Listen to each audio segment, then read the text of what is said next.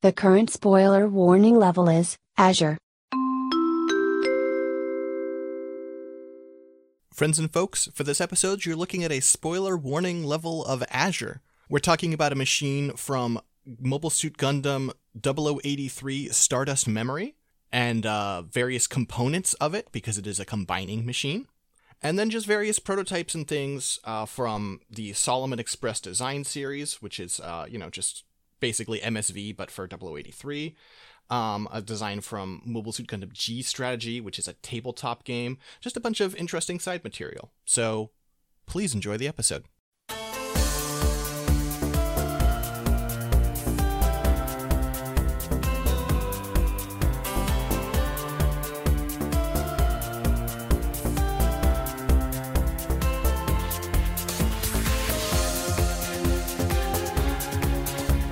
Hello friends and folks, and welcome back to another episode of Mechanista and G.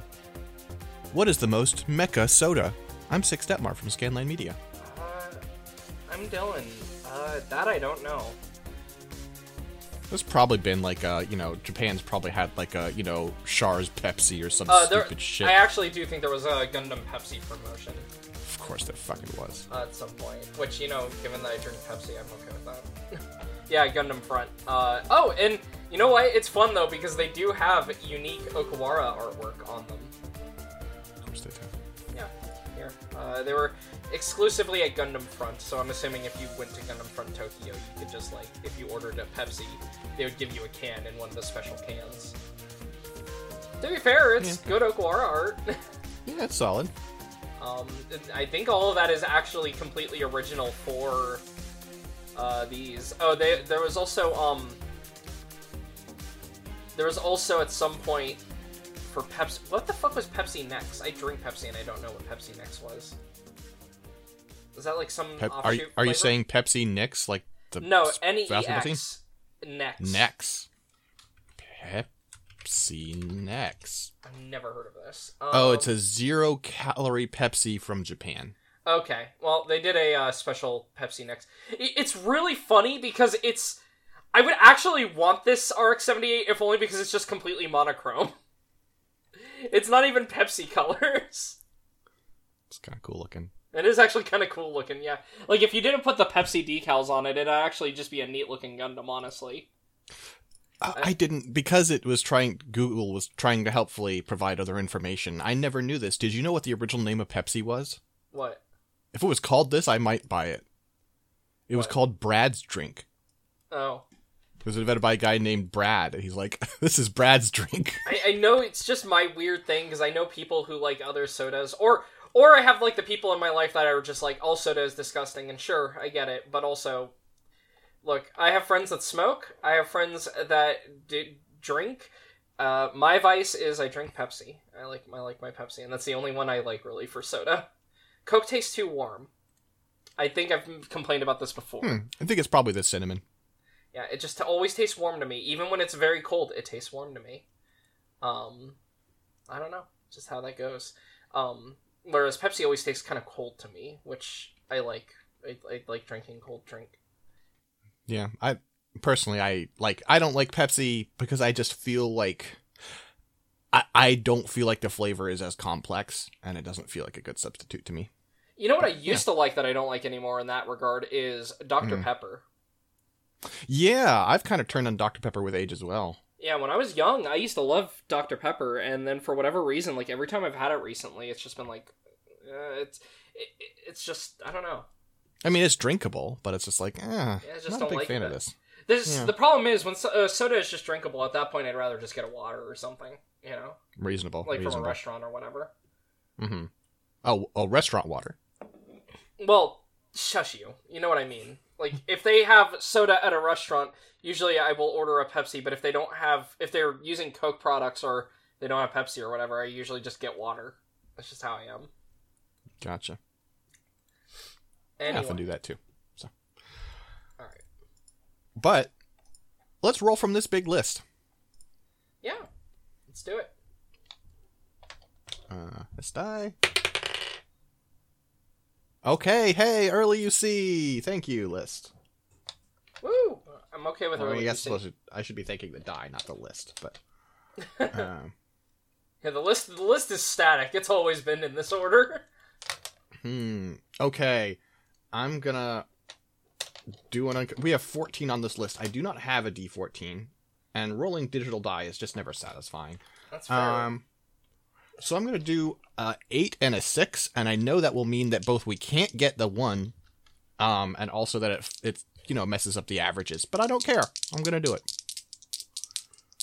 because the stuff at the end of this list is interesting.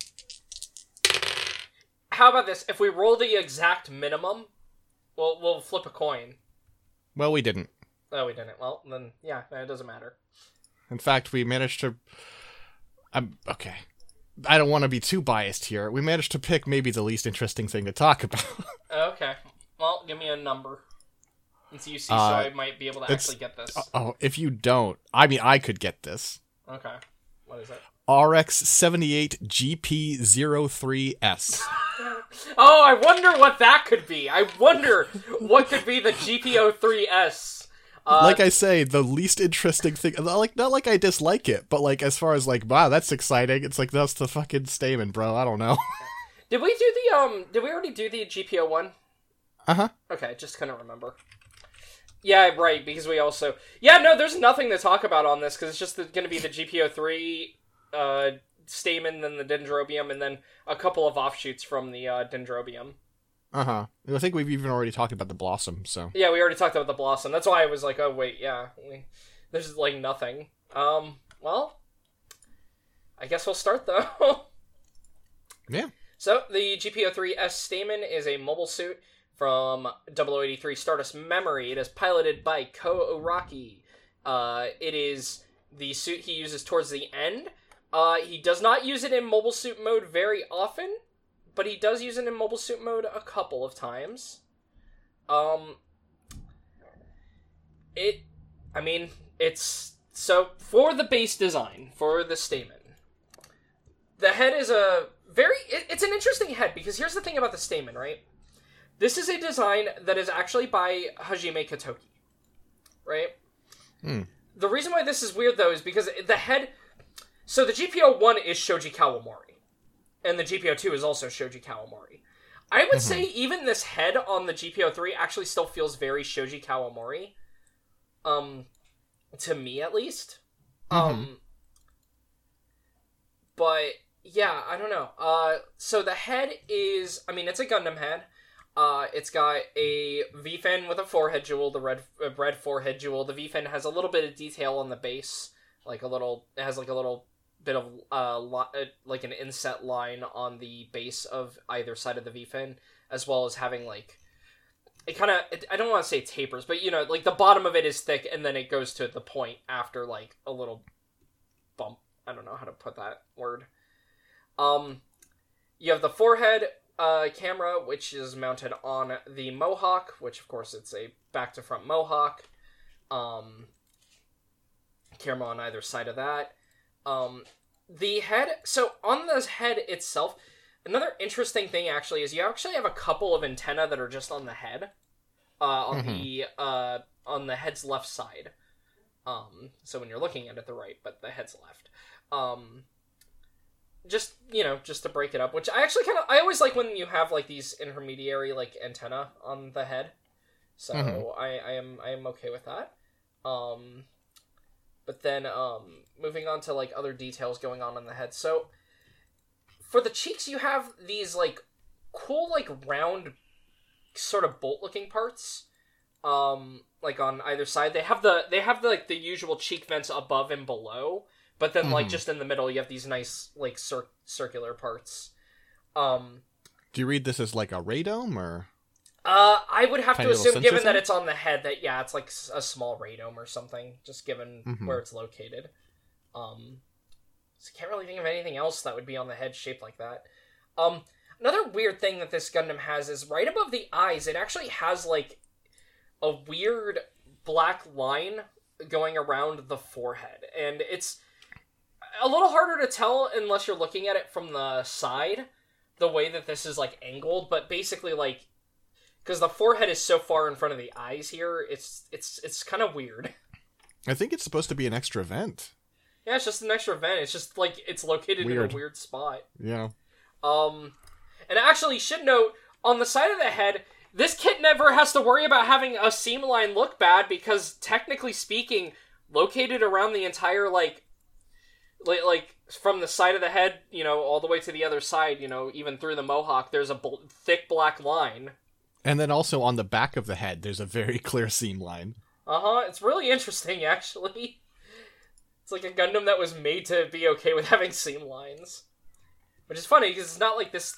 Well, I say that this didn't have a kit back in the day. Maybe the GPO-3S did, though. Let me take a look. The Dendrobium didn't have a kit until... It had a kit in 1992, yeah. Well, I'm saying the GPO-3... Okay, yeah, they did do a Stamen, just not a Dendrobium. Yeah, okay. That's what I'm saying. Gotcha. Just was curious. But yeah, it is very funny to me, though, that the head is just, like, pre-seam lined. Mm-hmm. In that way. But yeah, so moving on. The face itself, very standard Gundam face. It looks, you know, very much, I mean, nothing too special about it, right?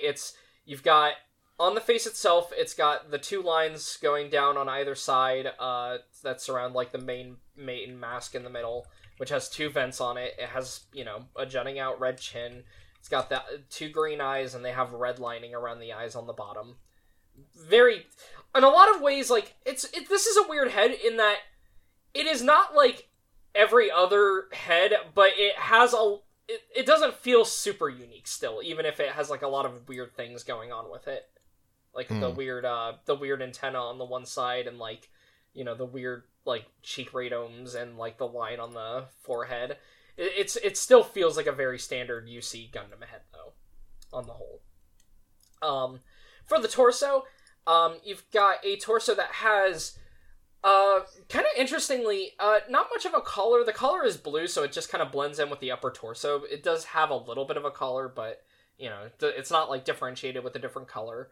The torso also has, like, a 3-part segmentation that looks really, like, if you're looking at it, you know, from top to bottom, it's got an upper torso, then you've got, like, 2 midsection pieces in white. But if you're also going across, it's got, like, the left half, the right half, and then the whole central area, which is just kind of interesting that it's, like, the way this chest is divided up.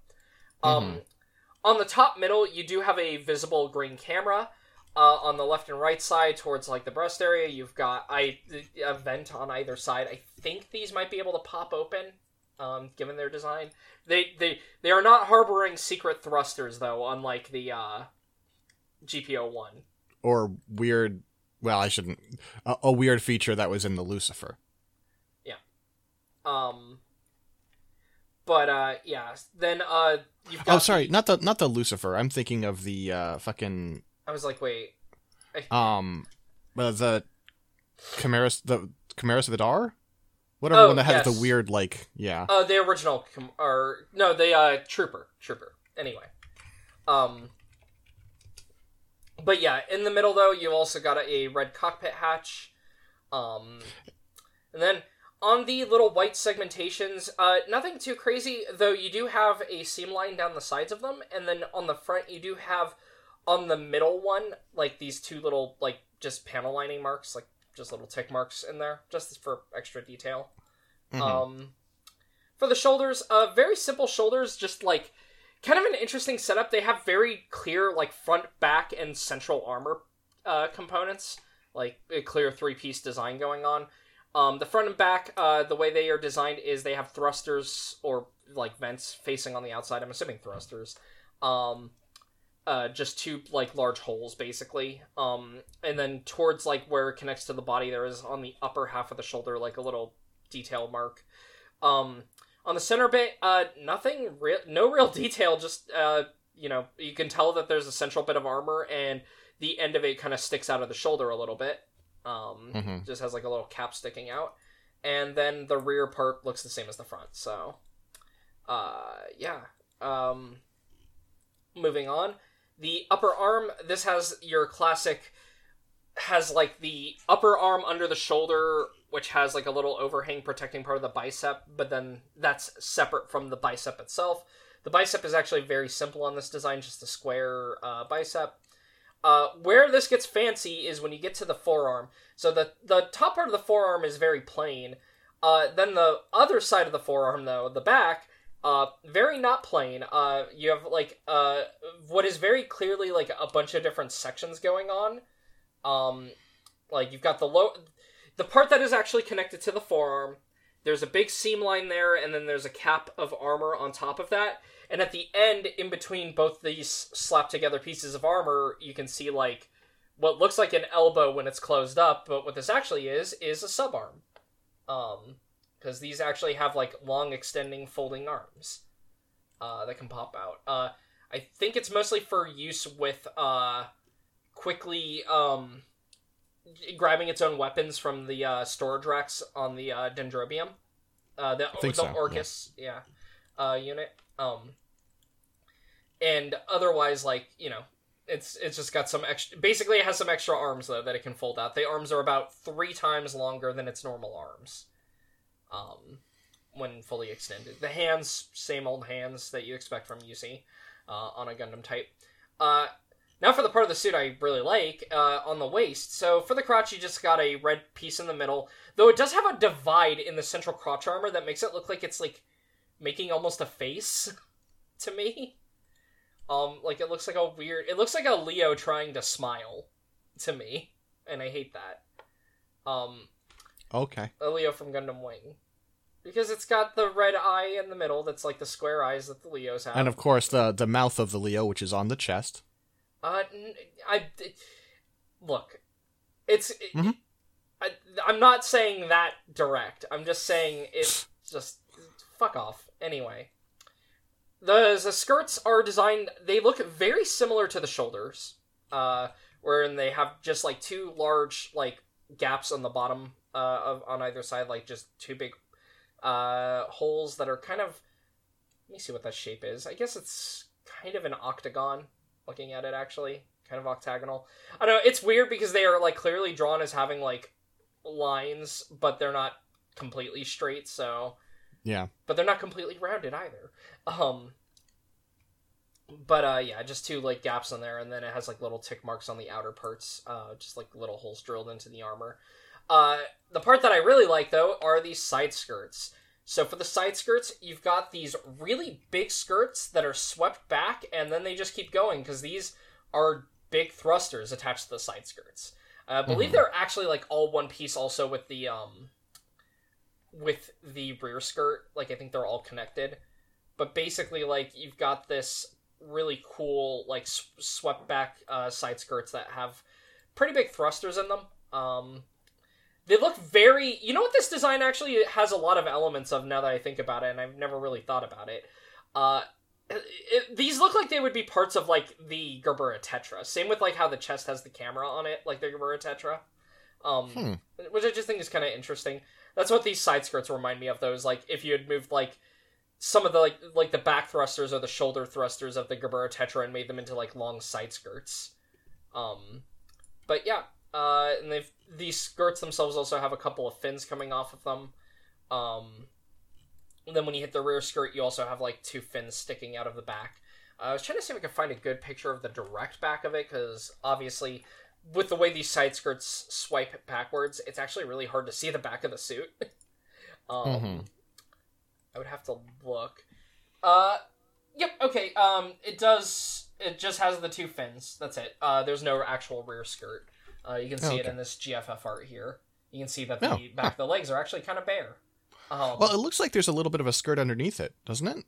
Let me double check on a model. See, I was seeing that as just the leg armor, like the thigh armor there. It kind of looks like a Gundam, like RX-78, you know, original kind of very style like close minimal skirt to me, but I could be wrong. Yeah, I'm gonna check Dalong. Do you have a direct rear picture, Dalong? Oh yeah, it looks like on the Master Grade, actually, it's a lot more visible. Now I will say, I think the Master Grade just has a different design than the GFF, possibly. But it does have skirts there. Yeah, I assume, like, I think it probably looks a little different, but I think it's the same basic structure there, where it has just a very minimal bit of armor there. So it does have more than I thought there. But yeah, I really like these side skirts. They're like the one thing on this design that always sticks out to me, besides the arms having foldy arms in them, are these side skirts. As we move on down, though, the thighs, very simple thighs, nothing going on there.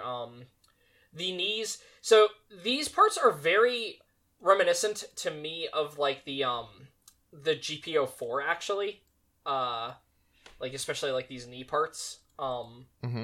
Just because it's got like these. Actually, now that I look at it, yeah, they are basically the same kind of leg design, huh?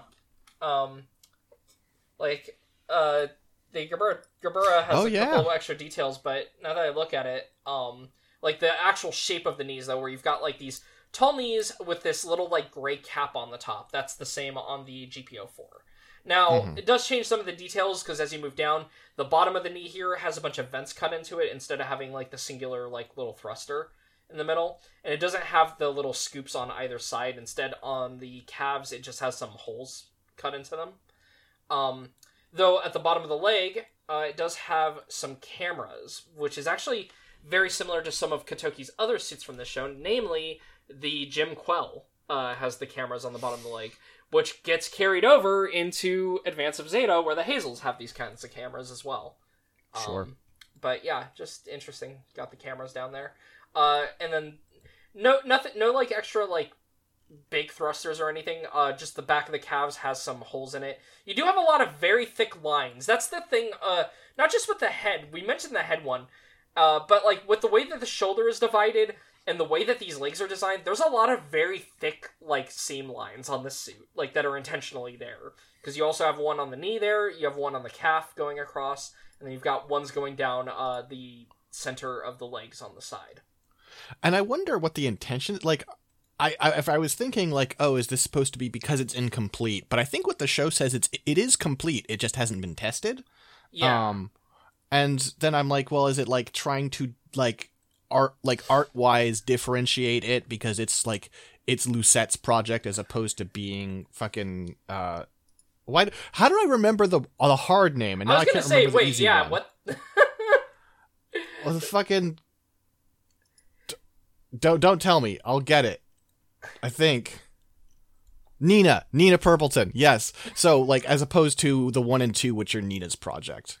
I don't know. It's hard to tell, especially because actually a lot of later later games and whatnot tend to actually like thin out these lines. Like if you look at for instance, if you look at the art in GBO2, you can see the lines are there, but they're definitely played a lot more like modern panel lining and not as much like just these thick seam lines.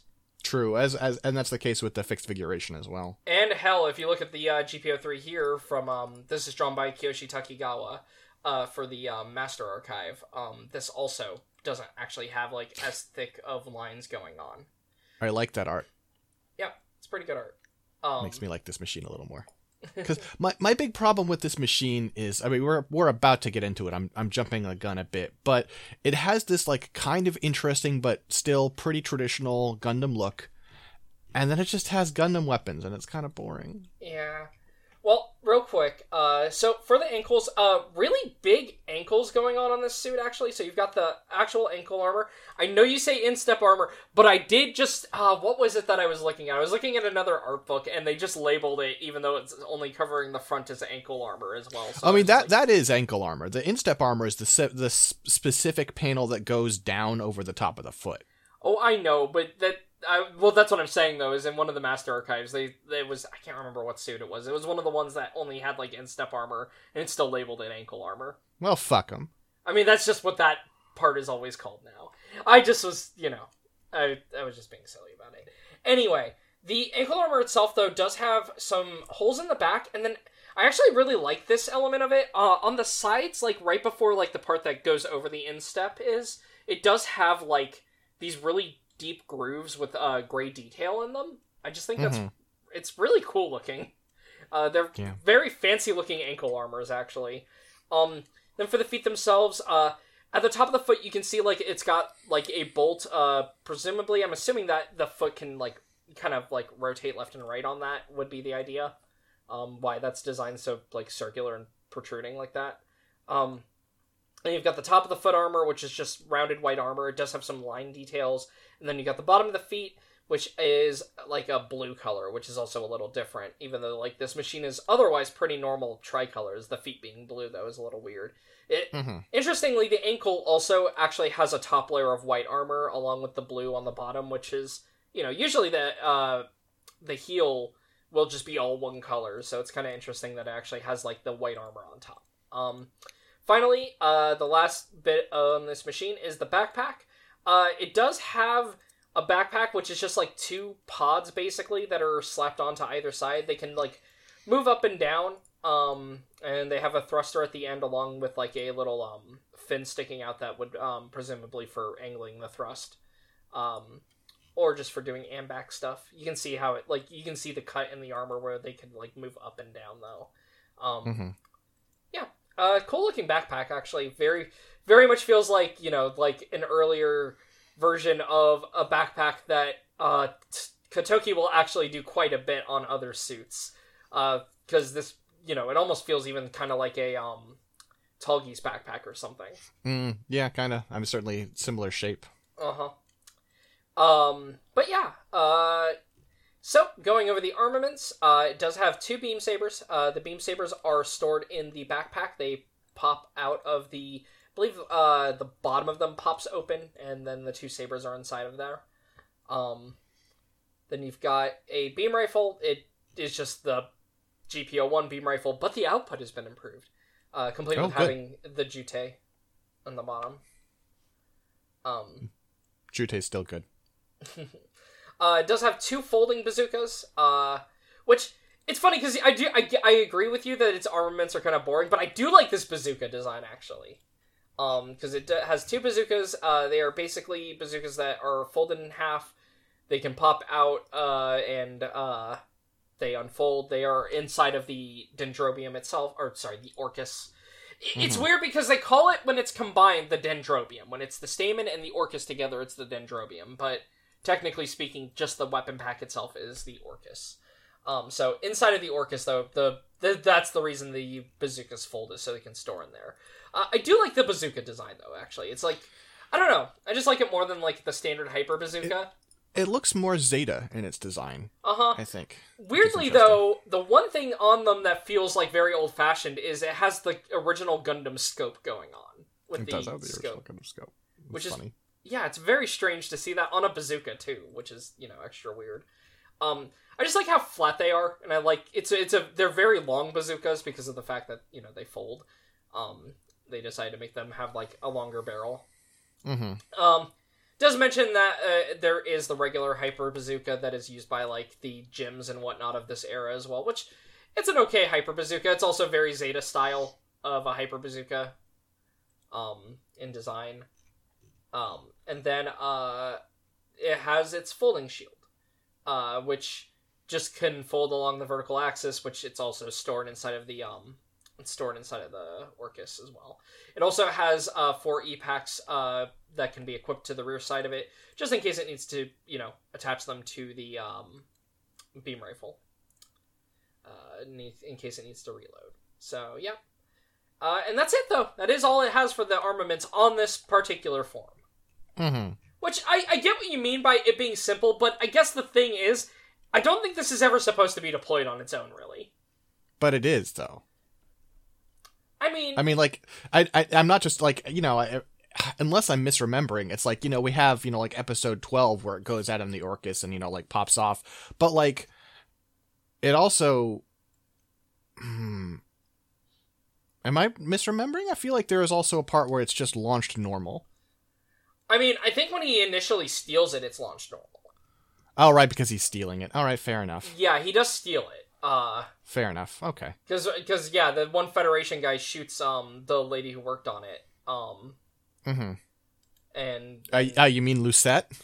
Yeah, that you somehow remembered. But yeah.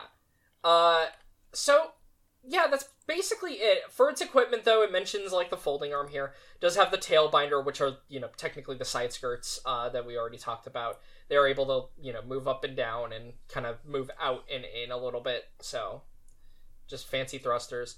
Now, it can be given a core block system. I don't think it has it by default, though. No. Okay, it even actually shows it as a variant down here, so... It's a minor thing. I think it comes up in Gundam Evolve. Basically, there's a version that has a core fighter in it. It doesn't really change the actual appearance of the outward design very much. Actually, it doesn't really change it at all, now that I'm looking at it. Because it's the same design from the rear and the side. I mean, it's, the Gundam Evolve proportions, but... Now, this is from Master Archive, and Master Archive... No. Oh? Yeah, I think you're about to point out the thing I am. Yeah, so Master Archive loves to actually change these things when they normally weren't changed. Because if you look at the Gundam Evolve version there, and you look at the backpack, I mean, I guess it is a bit different, but some of that could just be chalked up to, I think, to the art style partially, too, of Gundam Evolve. Well, no, because the backpack doesn't have the fins, so I guess it is a different backpack. This makes it a lot more clear, though. Right, that it's like the backpack is replaced with the back module of the core fighter, which looks noticeably different. Yeah. It's, the same overall design of having two pods that can, rotate and have thrusters on them.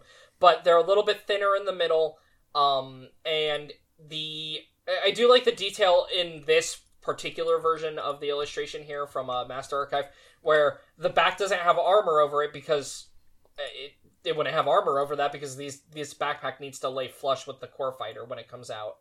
Mm-hmm. So, it wouldn't be, if they had armor there, they wouldn't, physically connect like that. So, yeah. I love that they added this whole fucking, core fighter thing for Gundam Evolve so that they could kill the pilot without having it mess up the fucking thing. That's why, so they could be like, oh, and we need to kill this character so they don't come back up, but we also need the Stamen to still be in good shape so Ko can pilot it 2 days later. That's so funny. That sounds like a Gundam Evolve thing to do, right? Yeah. Or any side story in general. But yeah, so I guess that's a minor version to talk about. Now to talk about the actual complete-ass motherfucking thing, we have the GP03D, the Dendrobium, which is to say the Stamen docks with the Orcus, and then you get the Dendrobium. And for the Dendrobium, okay, how to go over this design. In the direct middle, you can see where the GP03 is. I will not be going over the GP03 again. On either side of the shoulder, on the upper half of the unit, you have giant weapon containers. They are symmetrical, but basically you've got an inner section, which then has a little gap with a little bolt on the bottom, and then a piece on top, and then an outer container that sticks out a little further. Mm-hmm. And then on the back, you have several visible little bolt pieces. Two on the inner part, two on the outer part, and then that one in the center that is visible from the front and back. But normally, these parts are only visible from the back for the actual main weapon containers. It also has two of these little bolts in the middle on the back, right above where the actual GP03 is slapped into this machine. For the lower half, oh god, okay. On the right side, you have what is essentially its arm, which is to say a cannon, though it does also have actual arms, so I guess I can't say that. You have a long cannon, though, that sticks out, that is, just huge. Has a couple of little details going on with it, on the bottom, it's got a little fin sticking out, same with a different design of fin sticking out of the top. It's got some little vents on the bottom of it. It does have some little struts that you can see connecting it to the middle. We know that this beam rifle, this giant beam, I say beam rifle, this giant beam cannon can move around. The other thing that this does, though, is it's a little, you can see a little bit of the details of it here, but all those little bits on the side there, it's designed kind of complex, on the side facing the inside. Mainly because these parts open up to give it the handle. It has a little swing out set of handles. Technically 4 of them, it looks like, actually, looking at the swing out here.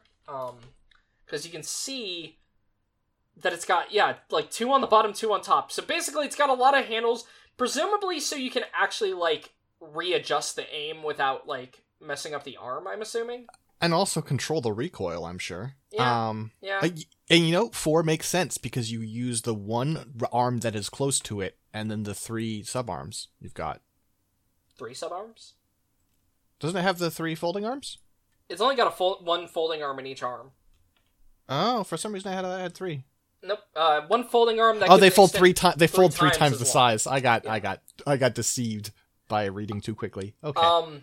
Oh, also, I do like the one little part that, like, pops out there that, like, kind of protects the hands. Like, just, like, this little shield part that, like, pulls out and then pulls back. I just think that's kind of neat. On the opposite side, though, what we have the I-Field generator, which is just almost like it looks almost like a big circular turbine. Like, it definitely, like, evokes, like, a jet turbine. It does have, like, a little metal piece in the middle of it. But this is actually, like, the I-Field generator on that side. Alright, and then on the underside, so you've got basically a flat area with a bunch of detail on the bottom, right? Like, a lot of, like, little fins sticking out and a lot of lines. But on either side, you have these 2 units that are hanging down that are, like, sticking out of these 2 little, like, segments, basically, at the bottom. And these can pop out and open up into the claw units on the bottom. So these are basically its true arms. They just kind of pop out and down, and then the fronts of them pop open, and it can emit 2 giant beam sabers from these. Love to see the Federation taking inspiration from Zeon aquatic suits. Yep. These are a cool design. They are the one, like, really interesting part, because a lot of this machine, as I mentioned, though, it's mostly just a flying brick. Like, you get a lot of outward details of, like, these little, like, vents and cuts and, like, these little fins, but the shapes are actually very simple comparing this to something like, say, on a suit that we've already covered. That was actually made a couple years before this, the Deep Striker. From Sentinel, right? Like, the Deep Striker from Sentinel is a much more complex shape, even though it's got, like, a lot of similar elements to this. Now, this is a lot larger, but it's also way more simple in design. Mainly, all of its complexity is just through lines on it, but, like, the shapes are overall pretty simple. I do really like these little foldy arms on the bottom, though, which is really nice. The back of this unit, you can see it's just an array of thrusters and fins, basically. You've got a total of 6 thrusters, 2 central ones, and then those central ones have 1 on the outside of them and then 1 below them. And then in between a lot of the thrusters, you've just got these swept back fins. Now to go over the weapons, because the reason this is a flying brick is that these are just big boxes that are able to be full of stuff. So you've got, I already mentioned the Mega Beam Cannon. This is the giant cannon. It is strong enough to just blow through a ship, basically. Can also be used, I do like that they mentioned it can be used as an emergency charging weapon, like a lance. Now, yeah, it's very much like if Amuro were to hit someone with the rifle, then they would add to the entry, can also be used as a bludgeoning weapon. Like, it's not what it's designed for, guys. Yeah, no, this is only used like this once, and it's used specifically against the Gerbera Tetra, when the Gerbera Tetra kind of just, he co-swings the gun into it while it's flying close to him, and it, is not able to stop itself before bashing into it, and then he just fires it. Next up is the large claw arms on the underside. These are able to grab enemy units. They also have the large beam sabers stored inside of them. These are just able to slice through ships. We do see it, like, cutting through, like, I believe it just cuts the bridge off of Musai, basically. Yeah. It just flies by it and just cuts it off. There are, on the Orcus weapon containers, 108 tube micro missile pods. So these are pretty cool in design. It's funny, because this is a design that, again, is by Hajime Katoki for the final design, but these feel very Macross in the shapes and the designs used. Now, to be fair, if we look at some of the production art, we do know that Shoji Kawamori did do earlier designs for this, so I am betting that, Kotoki, even though he did the final designs, probably drew some inspiration from Shoji Kawamori's designs here. Because, yeah, these weapon pods are very Macross, from the, having all these, kind of, hive-shaped missiles in there, to the general shape of them being these kind of almost semi-triangular shapes. They're actually what are these, hexagons, but they're triangular with cut off edges. Yeah, with cut off edges.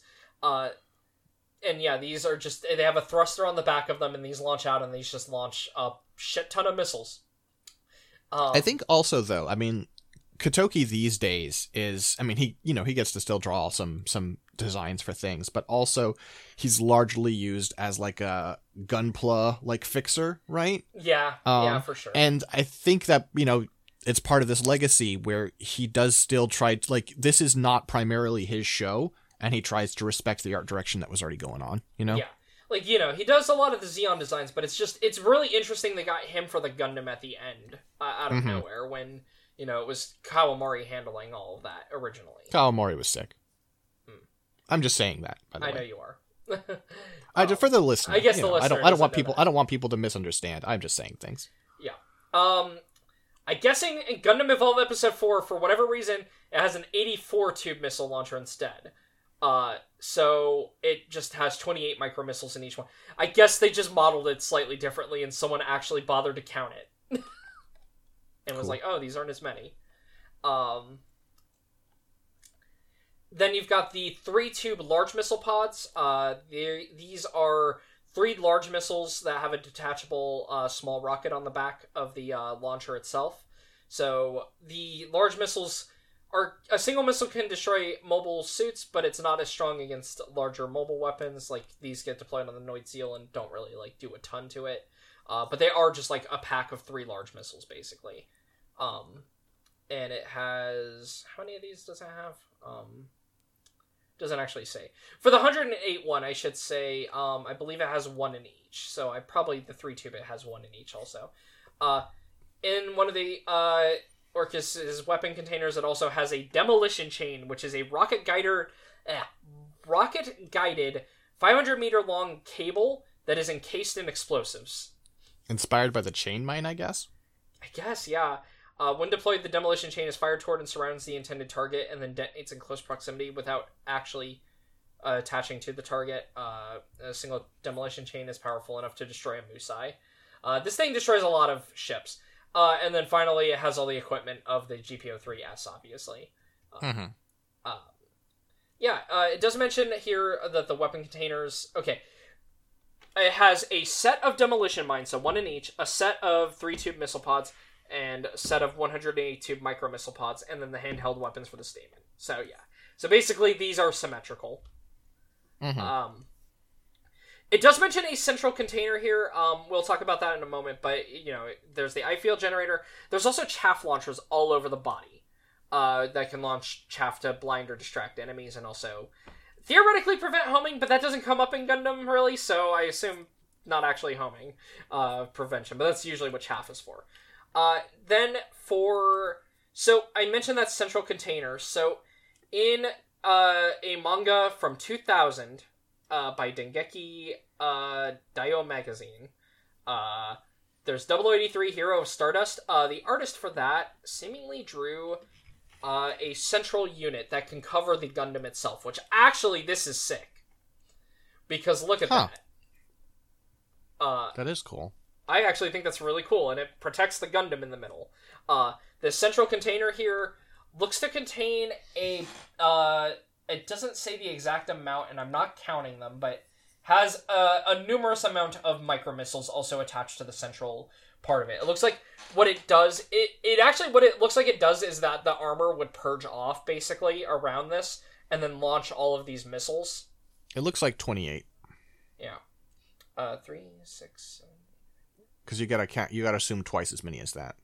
Yeah, you're right. 28. Plus, actually, looking at it, it looks like it has some located vertically on the top, too. A row of 5. You can see them on the side there. But But yeah, I think this central unit looks great actually on there. And yeah, okay, you can actually see, if you look at the top, you can see the way the armor, so it doesn't just purge it off, it does just kind of pop it up, to launch these. I just didn't know if this is meant to be ejected later or what. It does also have a camera located on the top of it. You can see it colored in the image with all the missiles there. Mm-hmm. Yeah, just something that plugs into the middle and basically protects the Gundam. I think this thing is fucking cool. That part of it. Now, the Dendrobium itself, it's okay. The problem I have with the Dendrobium is, unfortunately, I am a fan of manga that makes the ridiculous versions of this kind of thing, and I feel like the Dendrobium's just kind of boring. Like, it gets animated well, and, you know, like, Stardust Memory looks great. But, like, the shape of this is really boring. Yeah. You know, it's basically just two boxes on either side. Ironically enough, I think if it didn't have the boxes, I would like it a little more. Oh, so what you want is the Stamen and Stamen weapon system. Whoop, that's the wrong thing to copy paste. Which is technically a variant. What this actually was is, for the Gundam Fixed Figuration, they didn't want to make the whole giant central unit of the thing, so they just basically, it's the Stamen with all the weapons of the Stamen, but without all the big parts. It's like a full armor Stamen almost. I think it's actually kind of cute. I do too. You know, it's very bare bones in comparison, but, you know, has the cannon, which is like the main important part, and it has the eye field generator still. Which, that's the thing, right? Is if it has an eye field generator, that the eye field generator covers the whole suit, right? And that's when it's already a large thing. So if it doesn't have all the bulk there, I mean, it would also cover this whole thing theoretically. Yeah, I mean, it's not going to stop, you know, physical weaponry, which is quite prevalent in this time. That's fair. I will say, thinking on the size of this, so the GP03 is huge, right? Yes. Like, if you've ever seen the high grade, it's huge. Look at how big that fucking eye field barrier has to be then. I know. How far that covers around it.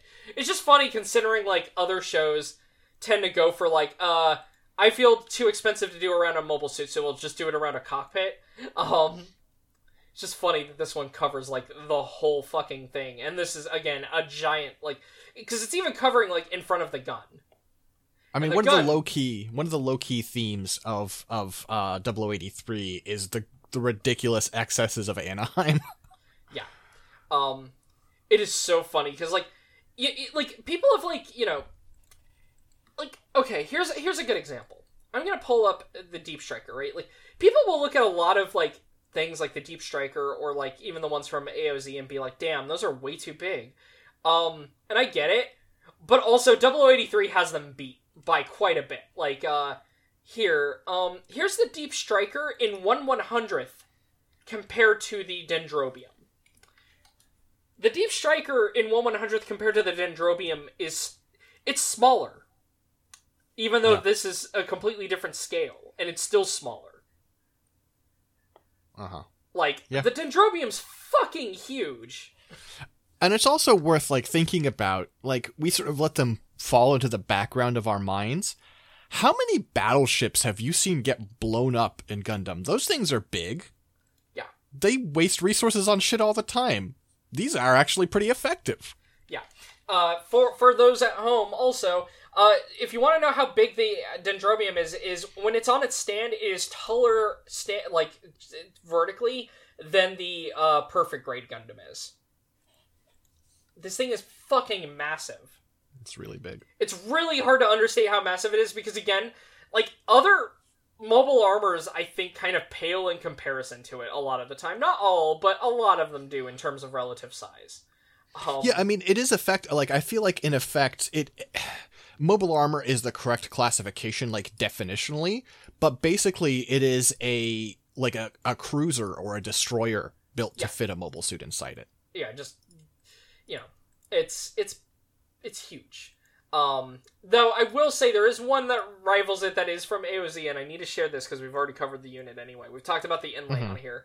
Someone made a fan inlay, and let me find that real quick because I saved pictures of it the other day. I don't have the original post. While so Dylan's unfortunately- pulling it up, it's very funny looking at the fixed figuration with the weapon system. Uh-huh. Just looking at just the exposed cannon, which is 4 times the size of the mobile suit right next to it. The cannon is honestly, like, also just so ridiculously huge. Again, the Deep Striker's cannon is like an Irish-class battleship's main cannon put onto a mobile suit, and it feels huge, but then you realize it is like 1/3, like, if this was properly in scale, like, in 1/100th, it's a little more than half the length, about. But if you were to scale this down to 1/144th so they are actually even, it would probably be more accurate to say, like, the Deep Striker's cannon's like 1/3 the size of the Dendrobium's. It's just like you talk to the people at Anaheim about miniaturization and they say why. Just put the big thing on there. Now the inlay actually pretty huge. Oh god, I forgot that Discord does this now.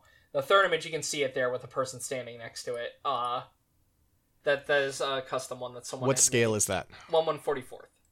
That's 1/144? Yeah, because if you look in the second image there, you can see the high grade Heisenplay inside of it. Well, because remember, this is made of 2 mobile armors stacked on top of each other. From our big. episode there, it's huge. That is actually one of the bigger ones. Yeah.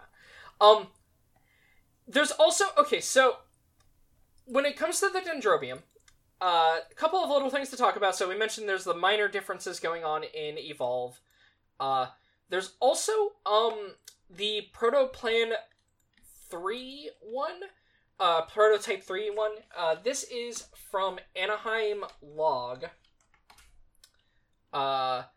which is a fun magazine because it is a magazine that is written like from an in-universe perspective. The idea is is it Anaheim Log? No, it's Anaheim something. It's one of the Anaheim books. I have it. It is written from like an in-universe perspective, and it's supposed to be in like UC 100, so all of this stuff gets declassified basically, and Anaheim is like trying to promote itself by saying, hey, look at all these cool secret weapons we worked on. So it has like the GP series in there and some other stuff. It's a fun little book. This version of the GP03 is quite a bit different though, because even though it's like a cutaway of it, like it's torn apart, this is a version that would have like been able to stand, because if you look at it, it has giant legs. Or I shouldn't say giant legs. So it has funny. pieces that attach to the bottom of the legs there, though, like feet and stuff. It's basically just a more future-y looking version of it. I kind of dig it. I cannot get over the fact that it has side pieces that have their own torso and arms carrying Sturmfausts. And then it has like smaller weapon containers. Like this basically looks like a compressed GP03, right? Because even the cannon, it's a much smaller cannon on the one side. Instead of having the I-field generator, it just has a radome. The back boosters are kind of just enlarged versions of the side skirts of the GP03, looking at them there. It's just kind of an interesting design thing going on here. I do like that it has, I can't tell if that is a missile or a fuel tank that drops off on the back there, like on the underside that's just like below the big central binder. Hard to tell, yeah. But it is interesting though that this is just like a weird scaled down GP03 that is like, you know, a little bit more simple. Speaking of which, though, there's another thing we can talk about that's kind of funny here. The early design of this by Shoji Kawamori, very obviously by Kawamori, looking at the art. At least this has to be Kawamori art, like, looking at it. I don't see a signature. This does not look like Kotoki art, though, right? Like, you see this design here, right? Mm-hmm. Yeah, this is definitely not Kotoki art. These are great. I wish it would have been able to have this, because in this plan of it, it looks like it would have been basically just wearing... So, we talked about a unit the other day, actually, or not the other day, but like a couple weeks ago, that was from Valpurgis. Remember that? And the one from Valpurgis has the standing mode, the GP03 from Valpurgis. Do you remember that, or no? Nope. Give me 1 sec, I'll pull it up for you. It was when we were going through that Mobile Suit Illustrated. that had like a lot of the stuff that we hadn't talked about. Give me 1 sec to find that. But basically, the early version though from Kawamori here has like gun arms on either side. The arms are like the bigger arms are controlled by the smaller arms, like holding a handle on them, and then like it still has like individual legs. It's I think it's really cool looking personally. This feels like combination, like two very specific, like one vague thing and one very specific thing, I guess. A combination of like a super robot from like the late 80s, early 90s, and then also like the details are like someone randomly drawing a mecha in like the side art of, you know, some like RPG playbook. Mm-hmm. Because they just don't make a lot of sense. I think they make sense. It's got the missile pods on the top. It's got a big over-the-shoulder cannon. Mean, look at the arm. Why would you design it like that? It's interesting, but like, just it feels it so. Cool. Yeah, I mean, yeah, that's what I mean. Okay, well, this was like months ago, Dylan, but yes. Was that months ago? I can't remember. Yes. It feels recent. Anyway, that thing though, that thing feels very similar to like the idea of this one. Yeah, the TRX-007 here. Yeah. There's actually two early versions, too, because you've got, like, in that first art I linked, that's the Type B, and then there's also the Type A. It's just funny that both of them are different versions of doing this. It looks like for the other version of it, the Type A one, the even more, like, sketchy one there, it has hyper mega beam cannons on the legs and the shoulders there. That's what those are. Because it does say hyper mega on either side. I like the Delphinium so much more than I like the Dendrobium. The Delphinium's really fucking cool is the thing. It's really cool. Well, I guess we can't really talk about the Delphinium, but, you know, what we can talk about is... You can talk about some of the variants of this machine, though, because we've talked about some of, like, the side... You know, these are just sketches of either the same design or one-off throwaway ones, like the Prototype 3, which only uses the illustration there. So, we've got... the Dendrobium Night Fighter. This is from Solomon Express, which is Makoto Kobayashi's design series. Honestly, very subdued for him. It basically just looks like a different color version of the Dendrobium. Yeah, I guess so. Apparently it has a core fighter in it instead of a Gundam is the difference. You can see the core you can fighter see it, yeah, sticking out. Well, it also has to be smaller, or that's a gigantic core fighter. Yeah, I guess it is smaller. Let's see. Does it say... Yeah, because it's supposed to be a space fighter, so it has to be smaller. Okay, yeah, it's just a scaled-down Orcus. It does have the eye field, though. Yeah. It's supposed to just be, what if you had a really cool space fighter, though? Very subdued Kobayashi design, though, which is very funny to me, because I normally think of him for doing, like... Because this is, like, one of his more modern designs. And, like, his 2000s era designs are things like, Let me pull up this one, which is like, what if you had a GPO3 of the DOM? This is the Jupiter Ghost, and like, look at this thing. That's excessive. Yeah, exactly, and the other art he does is also quite excessive.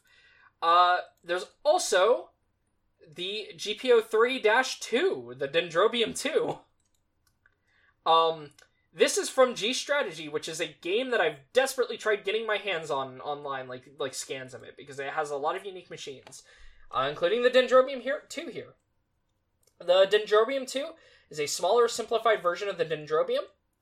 It is also one that actually uses a core fighter. That's kind of funny, that there's two different things that do that. I mean, I think it comes to a central thing, which is like, I mean... Why is the mobile suit here? Yeah, I mean, you know, in the show, they make it so that the Orcus explodes in just the right way for him to hop out. But, like, realistically, if that thing goes, the suit in it is going to. Yeah. I do actually like this redesign a lot more than the Kobayashi one, because it's actually a redesign. It's not just, we drew the same thing, but smaller with a core fighter in it. This is a shmup boss. Yeah, this looks like a ship, like a shmup ship, right? It's got the I-field generator in the center in the middle, which is kind of a cool placement for it there. It's got two wings swept to either side. You can still see, like, it's got the same weapon pods, but they're, like, a little bit more flat. I mean, Now, I will say the art in this book for these, like, this kind of art is usually SD-ified, so this is probably assumed to be also, like, squished a little bit more than it should be, because just all the art for this book, like, the cover art is not SD, but all the mobile suit art on the inside is.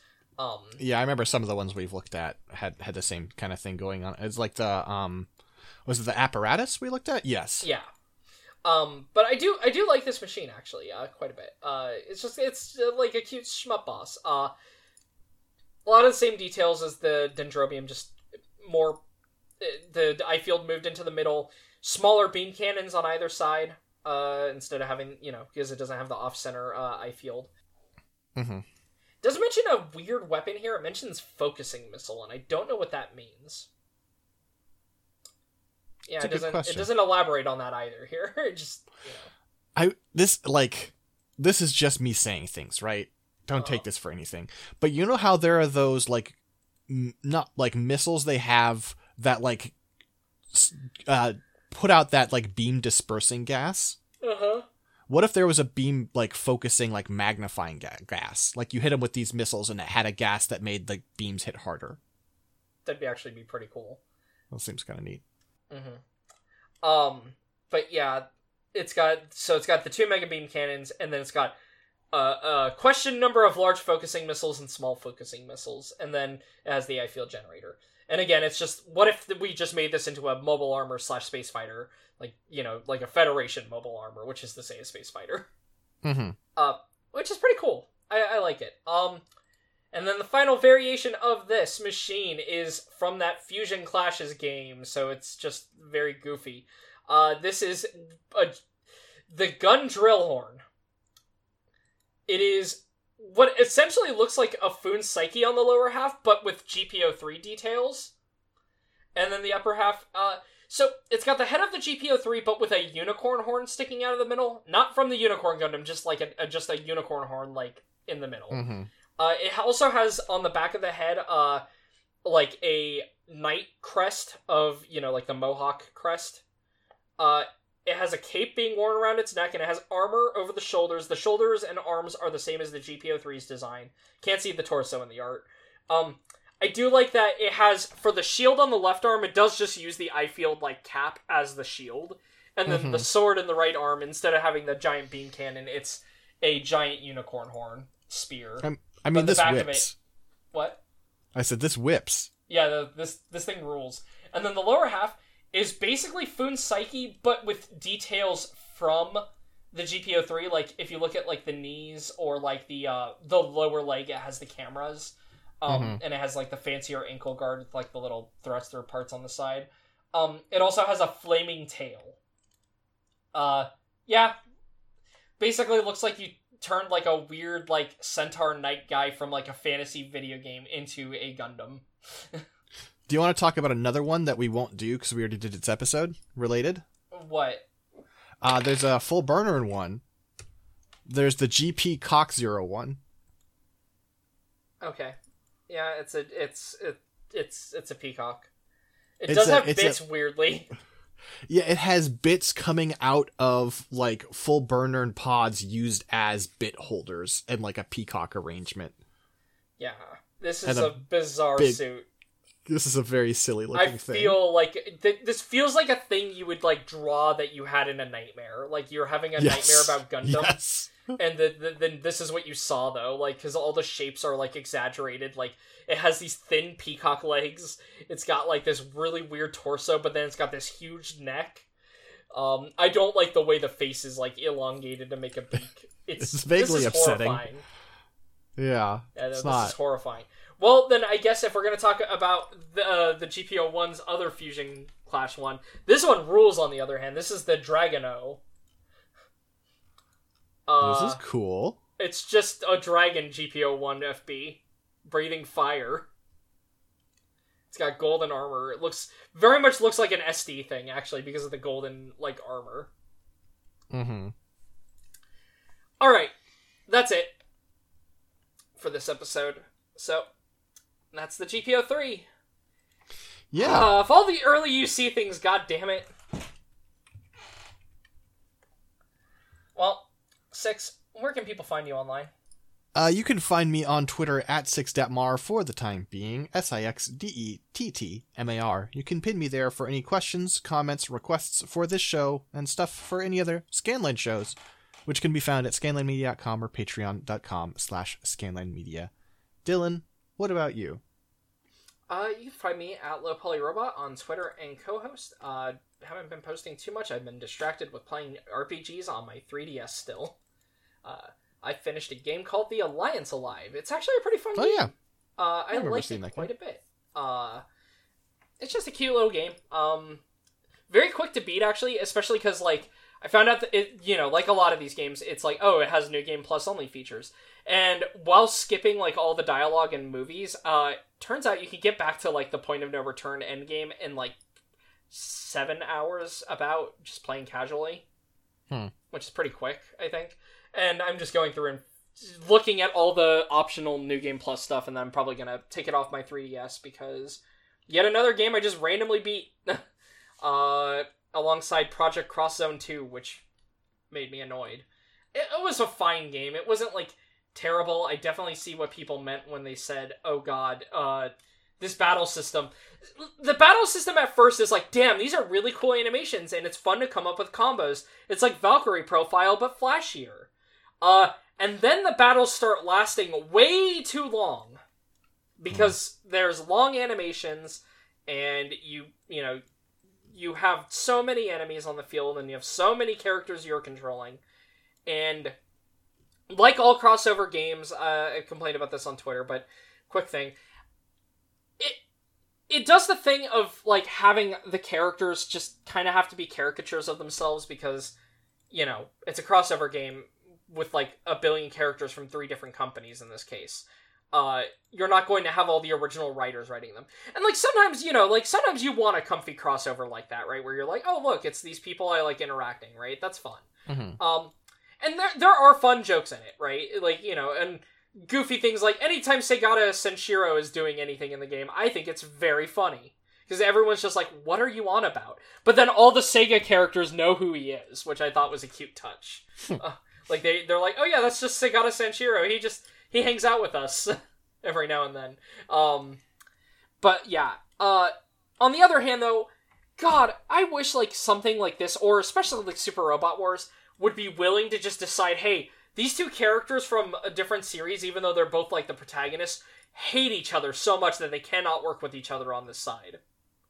And they're on different, like, I know why they can't do that, because they only can have one story with one side. I get it. But God, imagine how great it would be if you can have a game where, like, the protagonists just, like, from different series hated each other. Because they would! Because ideologies are different from series to series. Anyway. I mean, I'm playing fucking, SRW 30, like, one map every couple of months, and it really is a trip playing it and having, Char go on his great apology tour for trying to save humanity. It fucking sucks, man. It's the only way he can be a good guy still is, yeah. It feels like they don't, especially with Gundam, like, there are certain characters that would not work together, actually, from show to show. Or, like, especially, like, when you're gonna start getting SRW games that are gonna have, like, IBO involved in them now and stuff. Like, I'm sorry, like, I cannot see Tekkadan working with, like, I don't know, like, Amuro 1 Year War era. Or, like, working with the Federation. Or Zeon, for that matter. Either side, right? Like, that's the thing. Like, there are, like, people who have ideological factions that would go beyond working for, like, certain sides, I think. I don't know. Well, I think it's different, like, when you have, like... The thing that SRW 30 does that is kind of cheap is that a lot of these characters are just sort of pulled out of their own timelines. Yeah, and, that's like, always the problem. If you have just Mika here, he'll work with somebody. Sure, he doesn't care. That's the thing, right? It's like, the universe is always set. I mean, it's the same way that, like, the reason why Char's plan falls apart in the face of a lot of SRW games for, like, CCA is because, oh, right, this is an Earth that is also, like, full of all the super robot guys, and, like, it's not got the big space migration from First Gundam, where the Earth actually only has, like, a small population, and the Federation is actually the Federation and also this other group, and also this other group. You know what I mean? Like, it's... Yeah. It just Dropping complicates Axis Dropping Axis has a different context when there's a possibility of the Shin Getter G showing up, you know? Yeah. Or the fact that, like, you know, the population of Earth is not the minority anymore in the universe in terms of just population numbers. It just doesn't really work the same way. I'm beginning to think that Super Robot Wars might have some thematic issues. I mean, it's going to, yeah. That's the problem. But again, sometimes it's also just fun seeing the characters interact.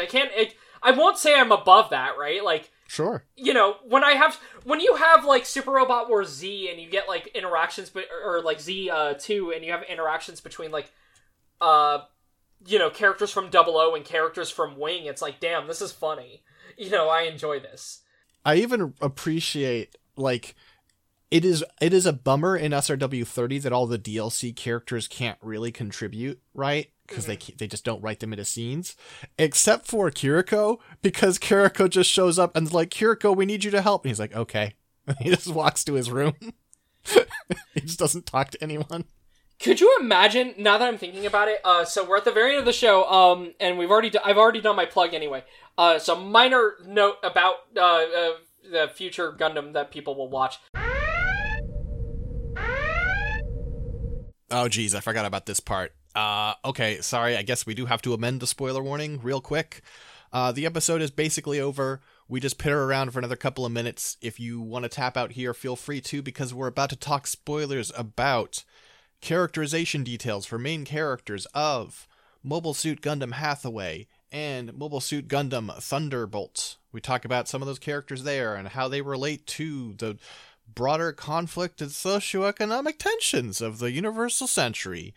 And those are obviously way in the future of the Great Gundam Project. So, you know, make the right decision for you. Could you imagine Hathaway being, just, like, the Hathaway, the character from that movie, being in, like, the same timeline as, like, something like, I don't know, even CCA, right? It's really... It would just break everything down. It would have to be what the game became about. Yeah, because there's just nothing...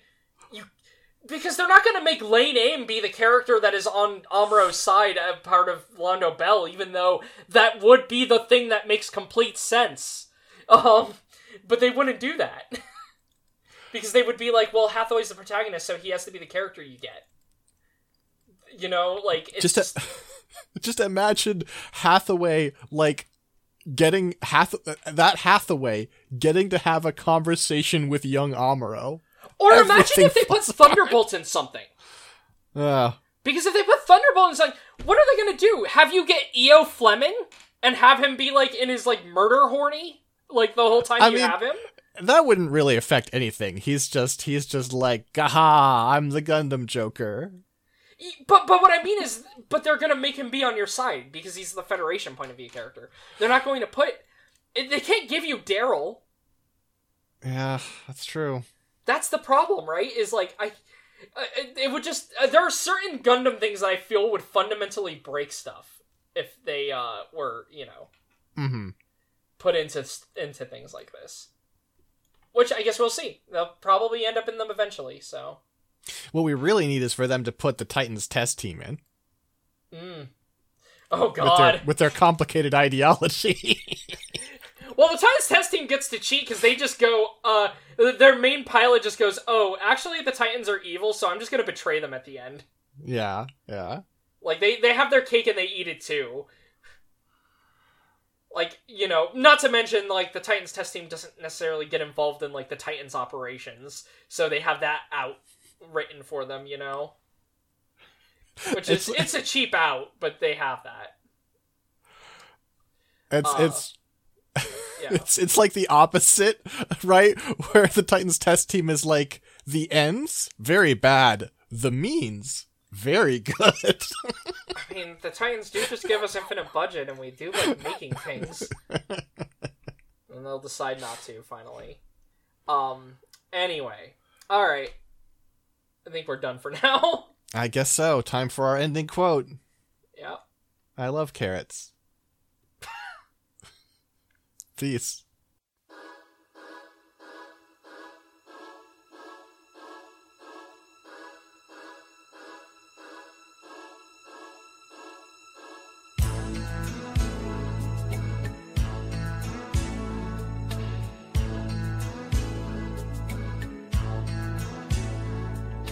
Don't come to me just 'cause you're lonely tonight. Lonely's only part of your game. As long as you live, you must remember one thing. Give and take are one and the same.